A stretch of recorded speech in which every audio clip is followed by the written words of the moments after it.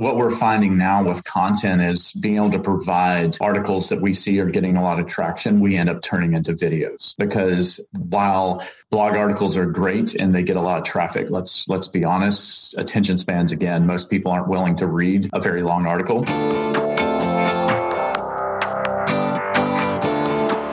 Hey, my name is Felix Tia, and I'm the host of Shopify Masters, a weekly podcast powered by Shopify, the easiest way to sell online, in person, anywhere in between.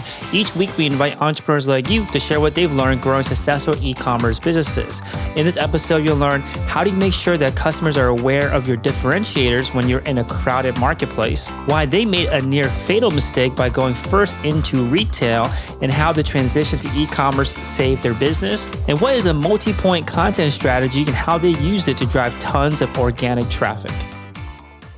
Before we get into our show, I wanted to take a moment to talk about the Shopify App Store. Shopify apps help you easily customize and add features to your store to make it your own. The App Store hosts over 4,000 apps built specifically for Shopify businesses. Shopify developers all over the world built these apps to help you save time and unlock a range of new features, from showing your Instagram feed on your store to offering loyalty rewards and more. Check out shopify.com/app store for the latest Shopify apps. Today, I'm joined by Ryan Roberts, Senior Director of E-commerce from Killcliff. Killcliff is America's best tasting and best-selling clean energy drink founded by a former Navy SEAL and was started 2011 and based out of Atlanta, Georgia. Welcome, Ryan. Thank you, Felix. Great to be here. Yeah, so we had mentioned that you're the Senior Director of E-commerce, joined the company about 4 years ago. Would love if you could tell us a little bit more about the kind of beginnings of the business, about 10 years ago. Talk to us more about the origin of the Killcliff brand. Absolutely. So the company was founded in 2011 by Todd Ehrlich, who's a former Navy SEAL. Todd had kind of got tired of everything in the marketplace available. So all the drinks that were currently available were either sugar water or extremely high doses of toxic fake ingredients that we like to call out on a lot of the companies out there still. So early on, the company, when it was first founded, wasn't actually clear direction where we were headed with the brand. So Todd came up with the original idea of Killcliff to, like I said, as a better for you replacement of other products in the market. Talked with some investors, ended up going to market with our original Killcliff, which is now tagged as our Killcliff Energize and Recover Tasty Blood Orange. So that was the product we originally launched with, and went to production with about 80,000 cases stored in his garage.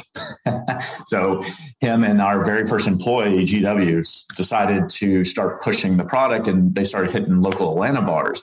During original testing, what they realized is okay, well, this drink, while it does provide hydration benefits, it also helps with kind of muscle recovery after a workout or a long day.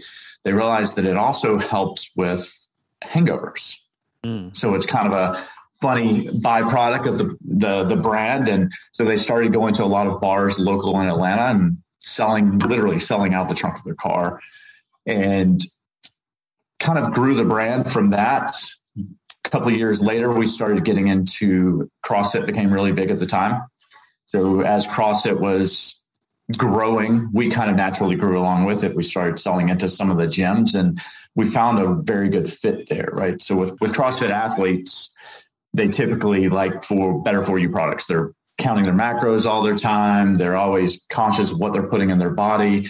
And that's how we kind of found a great fit there. Our product was clean ingredients, better for you, functional. We weren't sitting here and selling, snake oil to anybody. It was just basic ingredients, right? We have B vitamins, electrolytes, enzymes, and kind of plant extracts that help through that natural recovery process with muscle fatigue, inflammation, soreness, as well as the hydration benefits after a tough workout. So it absolutely perfect overlap with CrossFit. We accelerated for a couple of years, that being around 2013 through 2015. At that time, we realized we were growing so fast that, okay, well, it's time we start looking outside of the CrossFit market. Like, where else should we be? The struggle we ran into at that time was everybody perceived us as an energy drink, right? 12-ounce slim can, looks like an energy drink, thanks to the $1 billion bull out there right now. So we struggled early on fighting that kind of stigma that, oh, we're not an energy drink. oh, now we've got to get into a science fight and do all this scientific explanation. Like, okay, well, then what are you? Because a recovery drink didn't exist at that time, right? People were used to, okay, I'm used to Gatorade for hydration, or I'm used to something for energy, but this space really didn't exist. So we started getting into that struggle of explaining, okay, well, we help after a workout, or we help after, you've been working all day and you're kind of exhausted, but it's too late in the day to really have an energy drink. Well, we fit that use case perfectly. So we started trying to expand, and had brought in some persons at the time that would help through that expansion. And of course, natural for the CPG world and drink world in particular is to expand into retail. Unfortunately, I think we were a little aggressive at that time and trying to go retail before our brand was really well known. And we saw some of the struggles trying to get into the retail space, and of course, pull through in the retail space at that time. So there was a strong pullback after that. So we went into some retail channels, realized, hey, it's not really working for us here. So we need to do some reevaluation. Continue to try expanding into some other customer bases. So we were running on Magento, which, as a lot of people that are familiar with e-commerce that becomes a 4-letter word real quickly to them. Had some struggles with the platform, especially being a small brand. Of course, went through all the development side and outsourcing and trying to find people that could actually work the website, since we were a very small team internally. Saw the struggles there, continued to fight through the expansion online. And unfortunately, like all small brands, we started struggling a little bit, trying to figure out, okay, who's our target audience? Maybe we thought we knew that target audience, but maybe we really don't. So who's really buying from us? And what we found is this kind of military affinity audience that we call them. So it's not necessarily people that are been in the military or served in the military, or even necessarily have family members in the military. It's a lot broader than that. It's all encompassing of service members, veterans, their family members, yes, but it's also people that may just have friends that were military, or, feel like a real closeness with them. And that's the common thread that we saw across our entire audience. And that resonated, or our brand resonated with them because of our founding, Todd being a Navy SEAL. And early on, Todd had a mission. He wanted to be one of the largest donors to the Navy SEAL Foundation. So as our company continued to grow, we, of course, went through every company's struggles of, how are we going to pay the bills this month? Do we need to focus on sales, or do we need to focus on being profitable? There was times to where we were really struggling necessarily with figuring out payroll and growth, but we always managed to cut a check to the Navy SEAL Foundation. It was just, that was our mission, and our focus is to give back to that community. And that, of course, resonated with a lot of our customers too, and continued to propel our growth for years to come. Awesome. So really appreciate that kind of the bird's eye view. And you said a lot of interesting things I want to dive into. One of the first things you mentioned was around this, when those 80,000 cases are sitting in the garage, the first thing that the early team started doing was looking to find out, it sounded like sampling, or just trying to figure out what does the target audience think about this. And at the time it was going to these bars. And during that experience, the team had discovered that there were almost like new use cases or new features, right? This hangover cure aspect of it. When those things are kind of discovered, how does that, I'm sure this still happens today as the company is, a little bit more mature, a little more established, but when you discover new use cases, new features for your product, what do you do with that kind of information? So we always typically try leaning into it, right? We'll do a little bit of investigation. Is this something that's really widespread, widely used? So a good example is most military members tend to lean towards borderline alcoholics. All joking aside, we like to drink, and one of those use cases was using our beverages as a mixer, right? The typical energy drink that's sold in just about every bar across the country, high caffeine, mixing with alcohol is not necessarily the best formula for a healthy night or a safe night. So the bars that brought us in early on love the fact that our recovery drink had very, very low caffeine. It's 25 milligrams to serve in the functional role of muscle recovery. So they liked the fact that it was low caffeine. They like the fact that, okay, yes, it does assist with hydration, possible hangover cure. It's perfect. So we lean heavily into that with pushing the product into the bars. Muscle recovery, like the gyms, was not initially a real target audience of ours either. It just happened to be once we started sampling and people were like, hey, this is a perfect drink for what we do.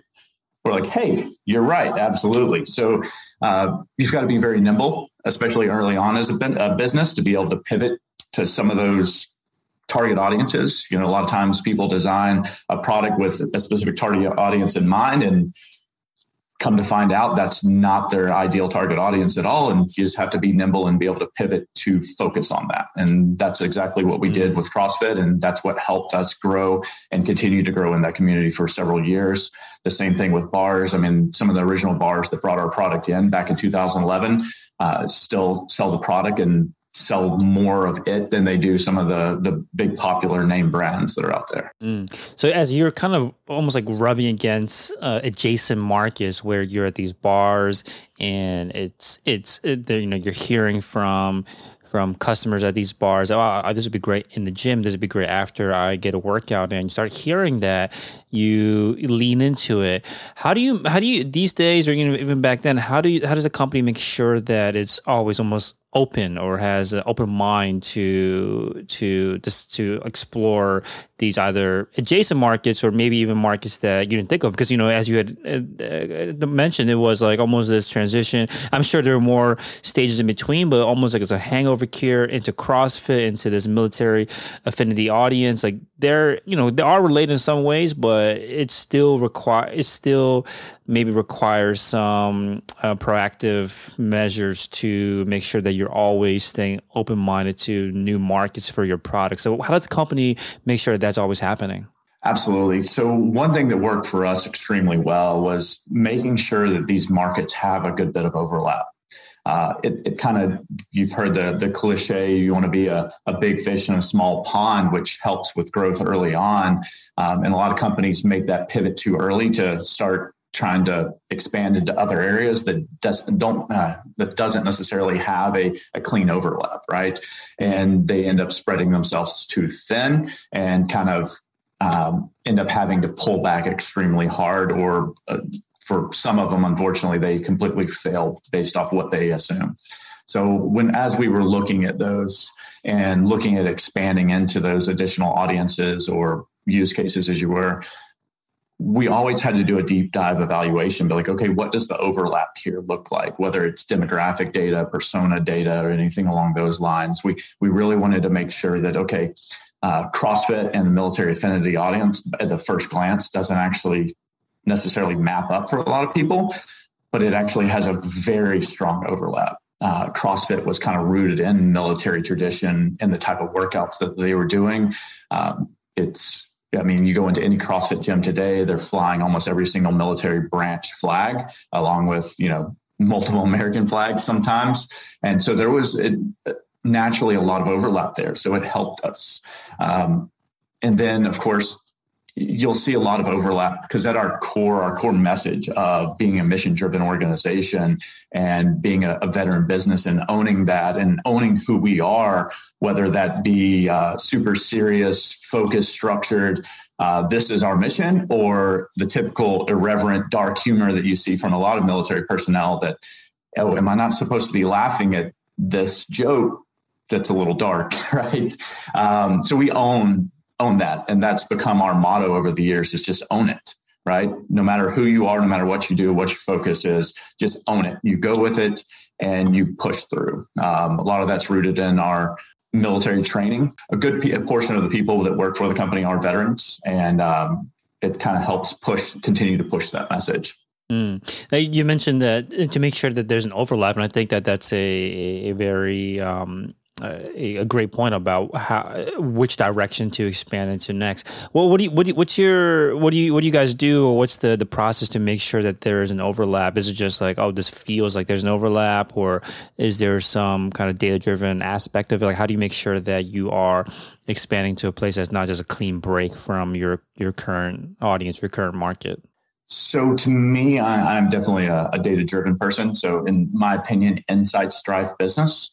So if you're moving your business online and you're really looking at growth, you've got to dive into the numbers and understand not necessarily or not just where your customers come from, but who they are. You've got to spend some time. A lot of people are like, oh, well, these are the customers coming to our website, right? And that's just who they are. That's our target audience. But you have to understand how to talk to those specific people. And that's, we've all heard the terminology thrown around the internet for years of buyer personas. And at first glance, it seems kind of silly that you really need to put a persona with a buying group that's coming into your site. But as you work through it, it becomes a lot more clear. And okay, if I'm this person, this is kind of the messaging that's going to resonate with me. So we've really leaned into the analytics side of piece. And to be honest, there's probably times we overanalyze our business, but if you don't know where you've been and how you got there, necessarily it's hard to direct where you're going to go. Makes sense. So you mentioned that this idea of like owning who you are, owning who the audience is, owning who your customers are. So as you're making these kind of transitions, expanding to different markets, what do you do to make sure that you are kind of, speaking their language or talking to them, especially when you are, making this expansion into other markets and you don't want to, lose what you already have? Well, so that's a great point, because it actually helped change the direction of this company drastically with making that decision and kind of figuring out not only how we own who we are, but our audience and what they expect and want from us. So about 4 years ago, we made the decision. So I told you the story. We founded on a recovery drink, right? But we fought the science fight for a long time that we're not an energy drink. We're not an energy drink. We're a recovery drink. This is our use case. Well, we listened to our customers and kind of owned what they gave us the honest feedback on. And that's something that we've continued to do over the years with flavor revisions or product revisions. And 4 years ago, we made the decision, you know what? Our customers are screaming about an energy drink. Like, we're a recovery drink, but maybe we need to take a deeper dive into this. Be like, okay, the energy drink market's awful. Some of the ingredients in these products couldn't be worse for you, right? Like, there's high risk of heart palpitations, heart arrhythmia, all kinds of side effects with the toxic ingredients they put into them. So we stepped into that arena and was like, you know what? This is what our customers want. Let's design a better for you energy drink. So in 2018, we launched the first clean energy drink. And at that point, we've titled ourselves the Clean Energy Drink Company. Our recovery drink, while it does provide kind of an energy type functionality of it revives you, our new Ignite product launched in 2008 was strictly geared as a better for you energy drink. We ripped the typical energy drink apart and said, hey, let's take a look at what those functional ingredients are. So caffeine, B vitamins, without overloading those B vitamins to where you're going to get a crash. And then a big issue here is why a lot of people perceive they feel tired during the day and they feel they need an energy drink is dehydration as well. So we said, well, we're going to make an energy drink with electrolytes. And so we did that. We launched our Ignite product that not only had 150 milligrams of clean caffeine from green tea, it also had 6 times the electrolytes of the leading sports drink out there. And we ran with it. We owned it. We unfortunately made several mistakes during that process and assumptions rather than, again, listening to our customer. But we owned that mistake again, adapted, and then last year re-released our Ignite product with a lot better flavor profile, a lot better. The ingredients didn't change too much. We leaned in a little bit too early on when we first released it. We was like, okay, well, we're heavy in the CrossFit space, so the gym space. So our energy drink needs to be focused on those people. They're used to pre-workout, so let's make something kind of healthy energy drink that's kind of focused on that space. And it was a mistake of ours. So we adapted and kind of went the more traditional tasting energy drink route, but with the difference really being that we are clean. When you describe this thought process about how you were big in the CrossFit space and you were looking to launch the product around that time at the company, and that there was already a affinity towards like pre-workouts, so you were leading into that. That all sounds like it makes sense, right? That's all like logical, like inferences, but it just didn't work out. How do you make sure that that doesn't happen? 'Cause I think that's a common approach, right? Where you feel like you know the market and you kind of make these like logical, I guess, assumptions about what will work, what wouldn't work. Do you find that that's like a challenge to make sure that you and the team maybe more often than not default to hearing directly from customers rather than kind of making these, I guess, decisions in a silo? Yeah, it's something that we learned early on. You can make a lot of assumptions and think through the process at length with your team, right? But at the end of the day, the easiest route is just to ask your customers. Paying customers are some of the most truthful people you'll ever meet, because if they're paying for something, especially we consider ourselves a premium brand, right? We're definitely not the $1 energy drink can on the shelf. And what we found is just listen to the customers. They'll tell you exactly what their dollars of what they're wanting. And that kind of helped us adapt from the early version of our energy drink to what is today. Yeah, and now I'd love to talk more about this idea of getting this feedback from your customers, and I would love to kind of hear about the range of maybe sophistication that's involved in getting this kind of market research or this feedback. Like, what are some of the easiest ways that you will recommend, like a smaller company that's just starting up that maybe has a few customers, maybe doesn't have any yet, to get that kind of feedback to make sure that they're heading in the right direction? What are some of this kind of almost like low hanging fruit of that area? That's a very good question. So where a lot of people fall into a bit of an issue here is they'll go out and they'll ask their echo chamber, right? Their closest family members. They'll ask, maybe do some taste testing. And what we find there is most customers or potential customers get led too much. So you don't get honest feedback. So the typical user testing where, your typical CPG company will go out there and say, I'm going to sample this to 1,000 people and get their feedback. And a lot of that feedback you get is absolutely trash.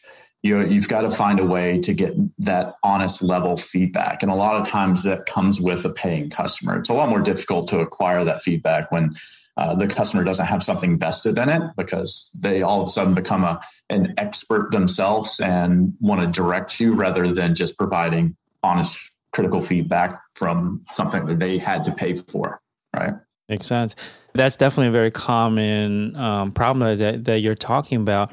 And what's the recommendation? Like, how do you make sure that, so when you have these kind of paying customers, walk us through like tactically, what are you doing? Like, are you emailing them? Like, how do you make sure that you're getting the feedback when you do have a person on the other end that would give valuable feedback? How do you make sure that you're able to collect it? So we do sample size testing from our customer base, and it's basically equal parts your VIP customers, equal parts your customers that bought one time and bounced, and then of course your random customers that might buy every once in a while. So review apps do great for a lot of things, but a lot of times it's people think that they're submitting a review off into the internet space. No one's going to really read it. So it lacks a lot of personalization. So while we do obviously collect reviews because we want to be able to publish them for strategic reasons, right? We also do on the side surveys that are a lot more personal, whether that's it comes from an email direct from me or one of my team members that run our email marketing or SMS. It's a lot more personal message letting them know, hey, we are a small company, and that adds some benefits here because we're able to talk to you a little bit more on a personal level and get your honest feedback. We care about your feedback, and this is how we grow and evolve as a company. So we need your feedback. Be brutally honest as possible. You're not going to hurt our feelings here. So let's get your feedback here and we'll kind of go from it. And then at that point, it kind of becomes a statistics model, right? You're going to have your typical bell curve and outliers of people that, I can get two extremely brutal, honest feedback surveys back to back. one that's critical, it says our drink's too bitter. One that's critical, it says our drink's too sweet, and literally talking about the same drink. So you kind of have to scramble out that noise and figure out where the bulk of that, where your feedback lies, and do what you can to adjust from there. Yeah, and speaking of this kind of like signal to noise situation, when you are talking about getting feedback from these VIP customers, one-time customers, or once in a while customers, what are kind of the benefits from following the feedback from these different types of customers? Like almost like these, is there a difference between the answers you hear from these kind of drive-by customers versus like the stickier, more returning customers? Like are the answers different? And how do you know which one is more important to follow or focus on at any given time? So it's a bigger and broader picture than necessarily just those customers. VIP customers tend to give you a lot more feedback on the company as a whole because they're typically big fans of the brand. So they're going to almost love everything and anything you do. So you're going to have those customers. And again, I think you've kind of got to filter through the noise there and get what they're saying because, like I said, they're going to give you a little bit more, I guess, less critical feedback. And you balance that with the people that bought one time and done and maybe don't have a connection to your brand. So there's no clear-cut, concise formula here, or else I'd probably be retired by this point, right? If I had that exact formula. But it's a matter of juggling those and kind of going through each piece and running a couple of statistical models to figure out, okay, where does it make the most sense to make changes? And if those changes are made, how does it affect our existing customer base? Because the last thing you want to do is necessarily isolate those VIP customers now, just because you're trying to appease the customers that bought one and done, right? So you've got to make small incremental changes that can be a little bit more mainstream, as you were, with the knowledge that you are going to exclude possibly some of those VIP customers and still exclude some people. I mean, not everybody's going to love your brand. That's just the way it is. And the longer or the less time you spend on realizing that, I think the easier it is to handle change and continue moving forward without kind of spinning your wheels. Yeah, one thing you had mentioned a couple of times now is about this ability the importance and your ability to adapt quickly. When you do need to make an adjustment, let's say an adjustment to like a product, or you're just getting feedback that the product is not what they expected or what they wanted. What's involved in this pivoting? Like, how quickly are we talking about? Like, what's involved usually when the company realizes, okay, we have to change something?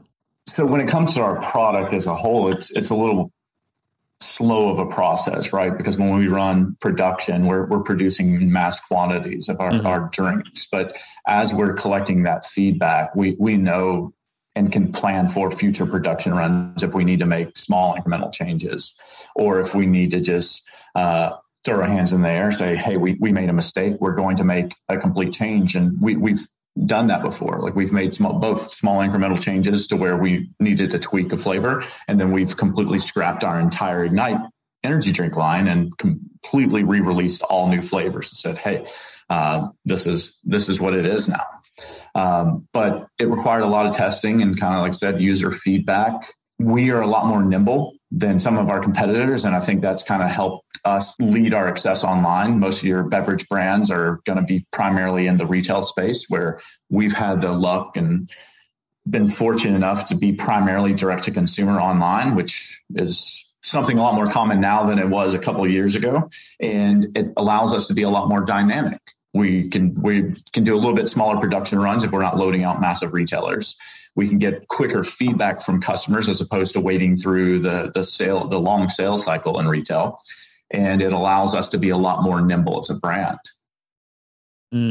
Now, when you are creating new drinks or releasing new takes on other previous attempts at entering a different market, how do you make sure that you're not overwhelming customers with choices, right? When you have you're selling a drink and there's different flavors, different use cases for different kinds of drinks, how do you make sure that the customers are coming in and not just kind of overwhelmed and have this kind of an analysis or paralysis by analysis or analysis paralysis situation where they're not sure which drink to go with? You said it perfectly, right? There's plenty of companies out there that you see in our space that just flavor after flavor after flavor, and you're overwhelmed at choice to that point, right? So while you may get more eyes on those, the chance of conversion rate's extremely reduced at that point, and that's what we found. Most of our product lines, we've maintained very few flavors. Our largest product line right now has 7 flavors and then a variety pack option. So we decided early on that it's better to be a little bit more simple on the flavor profile approach. It allows us to do lower production runs and stay a little bit more nimble when it comes to inventory levels. And then it also allows us to adjust. And, there's times where we've talked through, let's do a temporary flavor release to test it out there. And being direct to consumer, we're able to do that. So we can sit there and drop a flavor, get user feedback, and then decide to continue on with that flavor long term or not. We actually did an entire product line release just based off that idea itself. Now, when you are releasing, especially when you went to the kind of energy drink space, what's involved in changing people's perspectives on these kind of like preconceived notions that they have already about energy drinks? The giants in the space already, and they're coming in probably bringing a lot of that lens into when you look at your product. How do you make sure that they understand that there's a differentiator, that the product is different than what they might have experienced with other products in the same category? And it's something that we continue to struggle with even till today. It's the constant cycle of educating people on what they are used to. So most people are used to an energy drink and the perception of its toxic ingredients. It's unhealthy. That's becoming more common knowledge now, where a couple of years ago, people could really honestly care less. They will say the vast majority of people and energy drink consumers could care less about the ingredients and weren't well informed on what those ingredients even were. They knew sugar and they knew no sugar. Their perception of the no sugar or sugar-free energy drinks is, these are healthy, but they're really not. While sugar may be taken out of it, you're still putting in a lot of our other artificial stuff that can be equally as risky for your body. So what we've done, and it requires a lot more education to our consumers, not only on the product details page, but even in our marketing campaigns. We've had to test what messaging works. And that's how we finally established the simplicity of the Clean Energy Drink Company. You see energy drink companies all over the place, but we are the clean one. And that's kind of helped differentiate our messaging as we push out there. And we lead with a lot of the science on our top of the funnel marketing strategies to acquire, new customers as we're prospecting. And then we can kind of get more into the brand story as they fall down that funnel. Hey, real quick, if you're enjoying the show, please leave us a review on iTunes to let us know what you think or what you'd like to hear more of. Now, let's get back to the interview. Makes sense.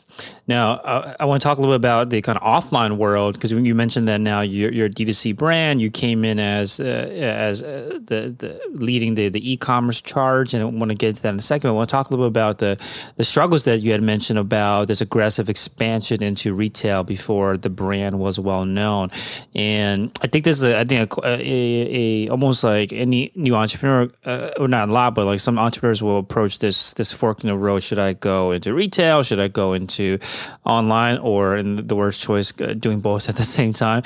And now, when the company at the time made the decision to expand into retail, what were some of the struggles? I think it sounds like it was a timing thing, that the stage of the company wasn't where it was at. Like, talk to us more about what kind of considerations other entrepreneurs might want to make when they are maybe in the food and beverage space as well, and they're thinking about retail as being an option.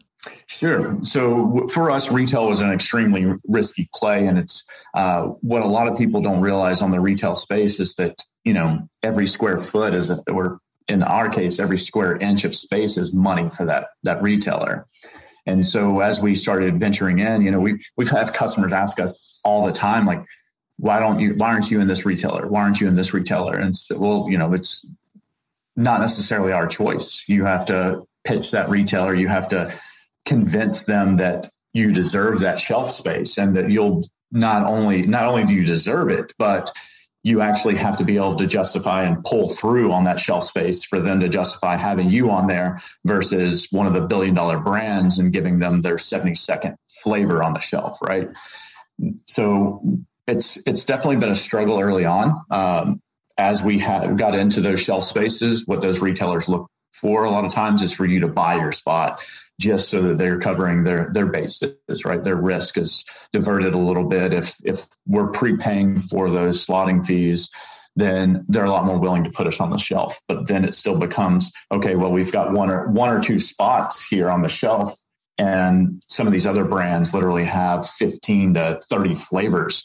And while on e-commerce, having too many flavors a lot of times can be a struggle, on the shelf, it's perception and your typical marketing mindset of, oh, look at all these options, and that's what your brain and eyes are drawn to, versus trying to narrow in and reading all the ingredients there. So the way you get pull through is brand recognition and knowing that your product's in there. And that's where we struggled early on in retail. And not only that, but really trying to educate the buyers in those retail locations of, hey, we're a little bit different. So you've got 8 other energy drinks in here, but we're a clean version of it. Well, again, as early on, the education wasn't necessarily always there. So trying to sell them on it and get them to understand, well, people are going to care about ingredients.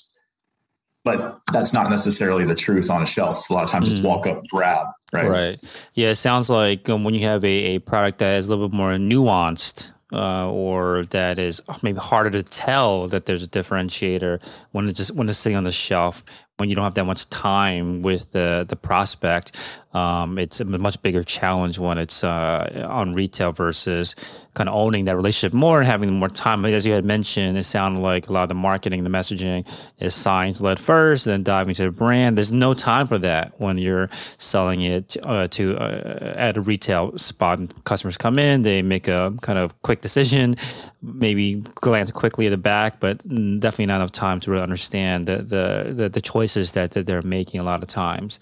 Now, when that struggle was recognized and there was now this transition that needed to happen to direct to consumer into e-commerce, was that hard to pull off? Like, what's involved in taking business that took a bet on retail now transitioning to e-commerce? So it actually wasn't as difficult as you would think. So when I actually started with a company, it'll be 4 years in January. So when I started with a company, it was myself and our now CEO started on the same day. And we had kind of equal mindset with the direction of the company. We saw the retail plays and the lack of pull through was happening. We were getting shelf placement, but not necessarily pulling through. So at some point, those retailers are going to step back and say, hey, you're not selling well enough. We need to pull you out. So rather than waiting for that time to come, we kind of did it ourselves. We're saying, hey, we're readjusting our strategy. And at that point, we went headstrong into direct to consumer. That's all my background is kind of on the e-commerce IT realm. And that's what I was brought in to do. So we went headfirst into direct to consumer, pushed heavy into an extremely aggressive content strategy for the site, because what a lot of people struggle with, especially when I started with the company, we had 5 flavors. So in about 7 SKUs. So getting into that space and trying to figure out a way to get your customer back to your site was a struggle. Most people would come in and buy once a month. A lot of times they would buy or set up a subscription, so they wouldn't even come back to your site necessarily every month. And so we went in through this process of like, okay, how do we get our users to engage with the brand more? And that developed our current content strategy, whether it be long form or short form. And we went pretty aggressive into the blogging space as well as video content, and kind of it allowed us to show a lot of our who we are as a brand and that irreverent humor that we like to talk about a lot.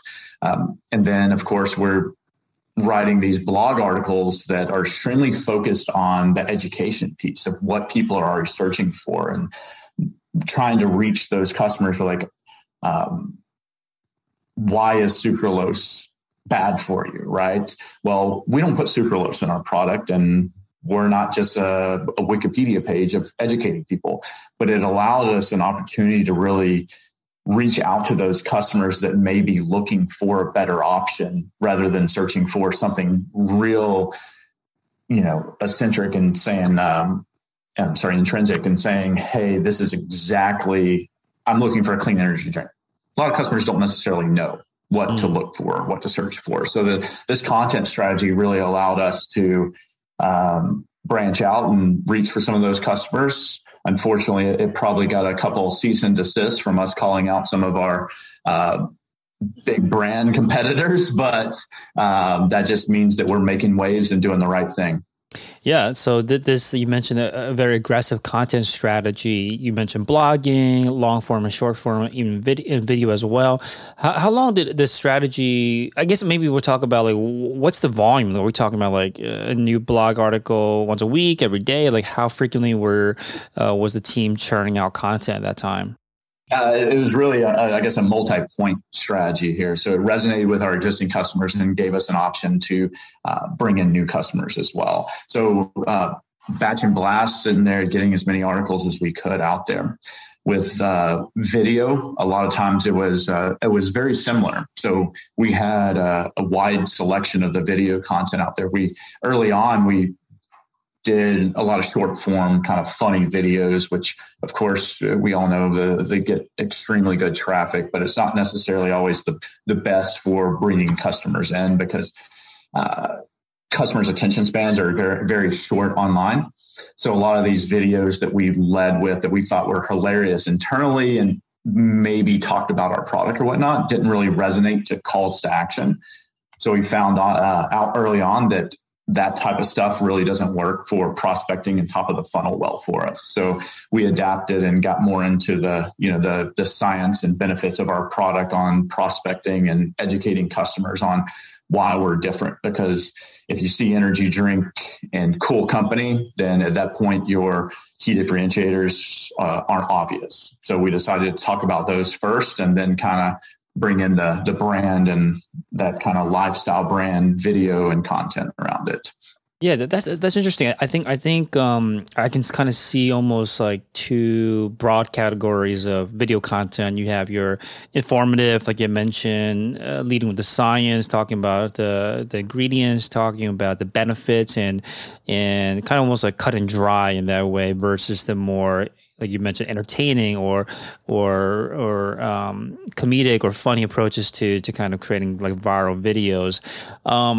When you are taking these two different approaches, when you took these two different approaches, you mentioned that it sounded like the goal of it was, of course, getting these conversions or getting people into your funnel. How do you measure that when it comes to video? Like, what were you looking at to make sure that to determine, okay, you know what, the comedy attempts don't seem to be working the way we want. Let's focus more on the science information. How did you know that? How did you make that decision? Well, I think the key thing here for a lot of smaller brands and especially startup brands is to not overanalyze and let a piece of content stay out there too long, hoping that it's going to work. You kind of really need to get it out there and you'll understand very quickly if it's working or not. Take your emotions out of it. So with a lot of the short form stuff that we were doing and the funny videos, we realized early on, okay, well, people aren't really clicking through on it, particularly like Facebook and Instagram. They're not clicking through on it. But hey, Facebook is saying that they're watching it. So brand building, right? Well, I think that's a major mistake for a lot of smaller brands. Most small brands can't afford a bunch of marketing dollars towards that brand building without a measurable ROI and call to action that they're seeing revenue generated from it. So you can wish and hope all you want. Your bank account's just going to run pretty thin if you do that. Yeah. And video is also a much more expensive operation, to more time consuming to piece together. Can you use what's worked for like blogging? Like if you see particular topics or articles working well in written content, does it translate to video, or is it a completely different thing? Like what's your experience been like? It has a lot to do with the customers you're reaching out to. So what we're finding now with content is being able to provide So articles that we see are getting a lot of traction, we end up turning into videos because while blog articles are great and they get a lot of traffic, let's be honest, attention spans, again, most people aren't willing to read a very long article. We adhere to typical blog standards of keeping it short, sweet, concise, and still informative. But there's only so much you can do with the text side of that with a good portion of your customer or potential customer base. So what we found is translating that into kind of a video breakdown as well has helped tremendously with more customers engaging with it, more time spent on those pages.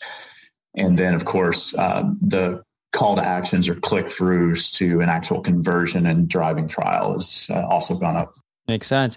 And so you mentioned that first a few articles a week, and then start introducing video, focusing the video on content that's worked well for written content. How long did this take to pay off? How much time did you invest into this before the team realized, okay, this is working, let's keep on doing it? Honestly, it wasn't that long. A lot of articles were definitely flops. But I mean, you're going to have fails in any kind of thing like that. You can't expect to hit a home run. It's more important that you get more articles out there because you can always make revisions to them as you get analytics around them. So it's a constant measure and revise on a lot of articles. And then a lot of articles got just completely scrapped because we realized they're not what our customers want to read. They're not what they're looking for. And this was more or less a waste of time. It's just we measure all engagement on those content pieces. So if we're pushing it out to our existing customers through email or SMS, we're looking at what click-through is like, how much time spent on site, what's the bounce rate look like? And then we kind of adapt from there, go back through our SEO meetings and say, okay, do we need to revise this article? Maybe gear it a little bit more towards the way Google's algorithms currently working is another piece. So we've had articles that within a week of us writing them, they're on the first page of Google. Then they're, a couple of months later, all of a sudden they're on the 50th page. So being able to analyze and understand what's happening there and if you're not answering the proper questions. Old school SEO tactics no longer work. You can't just sit there and keyword load and hope for the best. Google's bots are way too advanced at this point. You have to generate content that the customers want to read and are answering their questions. And that's where we found the most success. Makes sense. And so is this a strategy that you still use today, this very content heavy approach, or have you added some other levers to the marketing that works now, especially now that the brand is much more established than the early days? Content strategy is always going to be a part of us. So we saw some great success through the blog articles, the short form content, long form content that we worked on for a while.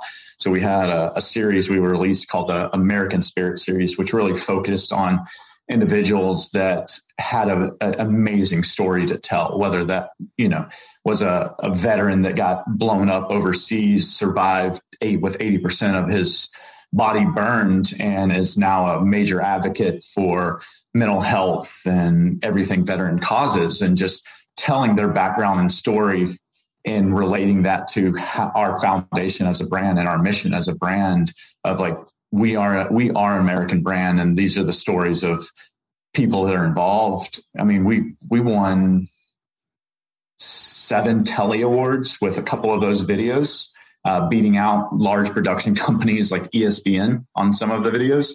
And so we saw extremely great success from those. That was a great brand building option without really having to pay a ton of marketing dollars. It was long form content that got shared out through a lot of those influencers and their platforms as well. So, but all of that is still a strong piece of our content strategy at Killcliff.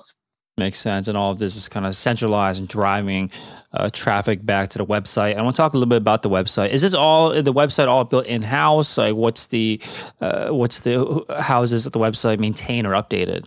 Absolutely. So we, like every growing brand, we've gone through phases where we've outsourced our website with whether that's design, development, or just operationally for people running it.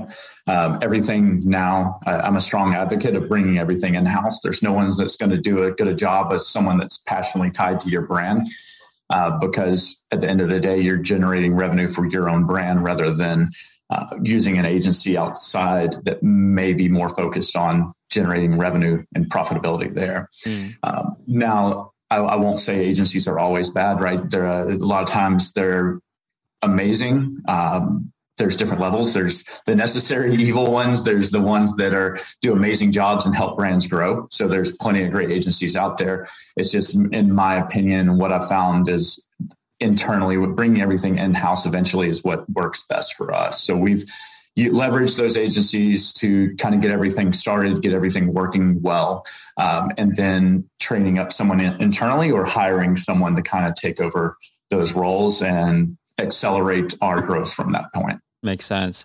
And as you were working on this in-house and making changes or having outsource work, make these updates, or have there been any important changes or any important tweaks that have been made to the website in recent memory that have had a big impact on conversions?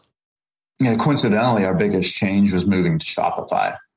No plug needed, right? Yeah, no worries. So, our biggest change was probably moving to the Shopify platform. We came from a Magento 2 enterprise cloud environment to where we probably spent 60% of our development resources, hours, and money towards break fixes, constant patch release, constant what's going on with the server today. And spending that much time and effort trying to keep the site running when you're not really focusing on the profitability and the customer experience side is not a great way to do business. So a little over 2 years ago, we migrated our site to Shopify and have been able to spend a lot more time focusing on the customer experience, the buyer's journey, and what at the end of the day drives revenue to keep our lights on. Makes sense. And as you were on the platform, have there been any apps or tools that you rely on to run the business? More than we probably have time to discuss today.